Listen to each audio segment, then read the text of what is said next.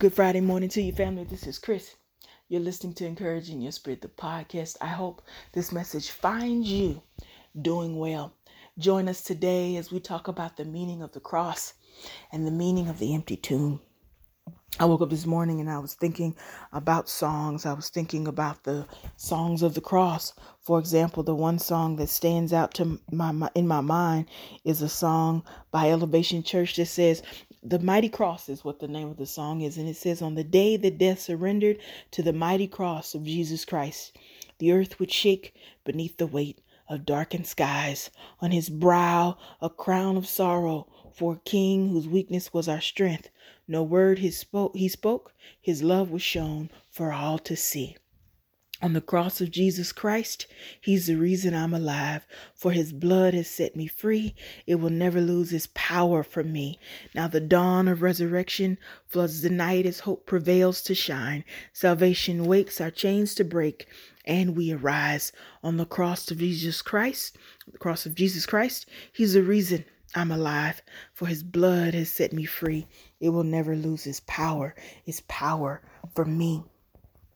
I also think about the song that says, "What does the cross of Jesus mean? It's more than songs and words we sing. It's more than an emblem on our chain. It means that we're free so that we might live. Love came and died alone." Or I remember the elders growing up in church that would sing, "I know it was the blood. I know it was the blood for me. One day when I was lost, Jesus died upon the cross. I know it was the blood for me." And different elders would do a round and they would, sing about, they pierced him in his side, or how Jesus hung his head and died, or the fact that he never said a mumbling word. Those are different ways, and they're all songs. I know, they're songs, and maybe, they're different beliefs on what the blood represents, and we're not talking about that today. But the point is, what does the cross mean? I believe that the cross means when Jesus died, you died. When Jesus was buried, your old nature was buried with him, never to rise from the dead. Jesus rose from the dead into the newness of life. We rose into the newness of life with him. Our old nature remains firmly in the grave. Our starting point in Christ is not death, it's resurrection. Because Jesus didn't die for us, he died as us. If we take a look at 2 Corinthians 5:17, it reads, and I quote, "You are a new creation. All the old is passed away. This is a fact and a promise, and everything has become new. It is a fact and a promise. And all those new things are of God." That's also a fact and a promise. In Christ means we never start with a deficit. We don't start with our behavior. We start with who he is for us. 1 Corinthians 1:30-31 says, "But by his doing you are in Christ Jesus, who became to us wisdom from God and righteousness and sanctification and redemption, so that just as it is written, let him who boasts boast in the Lord." Jesus became to us the four things that we need to walk with God. He was those things. He is those things, which are wisdom, righteousness, sanctification, and redemption. Yet the question when we're talking about the meaning of the cross is, has Jesus been judged enough for sin? Has he been punished enough for sin? And I believe the answer is yes. Another way to look at this concept is to think about the following. Bear with me, I'm having a little difficulty with my notes today, but we're going to be all right in Jesus' name.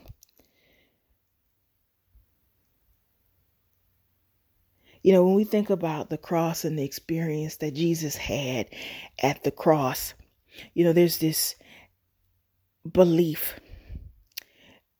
There's some people that struggle with the goriness of the cross. I can remember, attending church some time ago in Florida, and a lady was saying that she was trying out our church. She spoke to me and the people behind me, and she was saying, "Yeah, I just hope they don't focus with the goriness of the cross." And I think,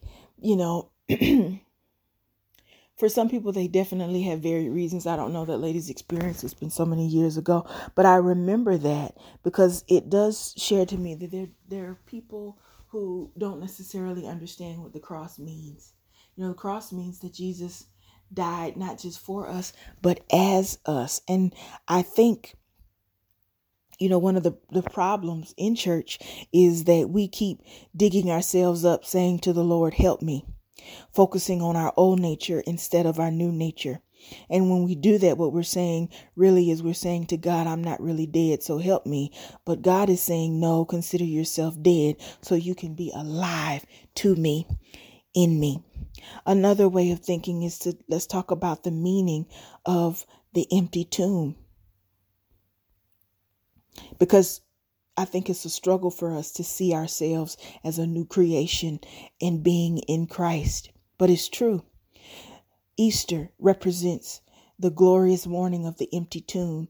Note the word empty. There was no old Jesus to be discovered or revived or patched back together. The former earthly Jesus was gone. And what's hugely amusing is, as the first new man in Colossians 1:18, Jesus was hard for his friends to recognize. They didn't know who he was. I mean, at the tomb, he talks to Mary Magdalene, and she initially thinks he's the gardener. The two guys he walks with to Emmaus have no clue who he is until late in the day. Even after the disciples had seen him a few times after the resurrection, they still didn't immediately identify the new Jesus while they were fishing. Why does this keep happening? Possibly because it's hard to recognize that we're new creatures in Christ, the new men that we are, if we're constantly looking for the old one. As the angel had asked the woman at the tomb, why do you seek the living among the dead? It is hard to see Christ in you when you're looking in the graveyard of your old man who's dead. Of course, Jesus is the same yesterday, today, and forever. But in this context, he was with his friends on earth and had changed completely, which kind of freaked them out. More than once, he had to reassure them to be at peace. What does that mean for our lives today when we're talking about the cross and we remember its symbolism or what it means for our everyday life? It means that Jesus didn't just die for us. He died as us, and we're dead too. Yet we're also alive in Christ.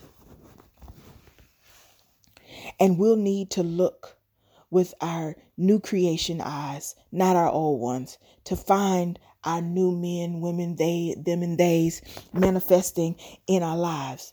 Our old man lenses can be clouded with doubt and fear and worry, perhaps like Saul before Saul became Paul. Traditions and religious ideas may have blinded us just to how amazing Jesus is and how transformed we are and are becoming in Christ. No wonder Paul prayed the prayer that says, the eyes of your understanding be enlightened. Why? What is it that we need to see? We need to see, as we think about the meaning of the cross, the meaning of the empty tomb is the old us no longer exists.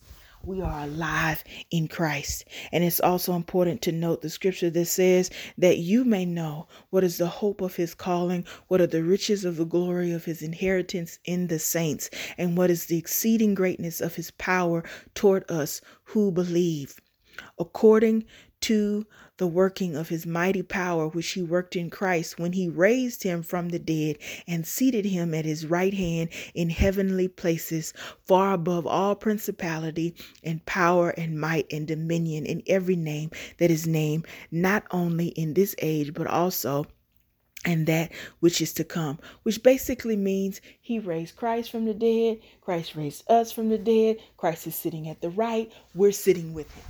Know who you are. Know your identity. We are new. The message of Easter, it isn't just a one-time message that we have every year. I really believe that we need to know who we are, what has been done. Jesus didn't die just for us. Jesus died as us. We are alive because he's alive. Our starting point in Christ isn't the death. Our starting point in Christ is the resurrection. Maybe that's the idea of what those songs are trying to to give. I don't know. It might be difficult to do literal interpretations of songs.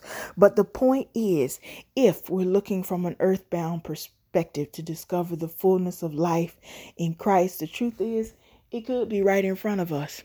But I won't see it if I'm looking in the graveyard.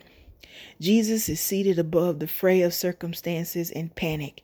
And when we take our place in our seat next to him in worship, in praise, and thanksgiving, we'll be able to recognize him and his ways, because I'm looking, you're looking, we're looking with our new man eyes. From that place, we'll begin to discover that those new man ways are no longer so hidden. They're right before you in plain sight. And that is the message of the cross and the empty tomb. I hope these and those concepts have encouraged your spirit, enlightened your mind and your heart. Thanks so much for tuning in. You can always support our podcast at Encouraging Your Spirit Podcast at gmail.com. I thank you so much for listening. I thank you so much for tuning in. You have a great rest of your day. Peace. Talk to you next time.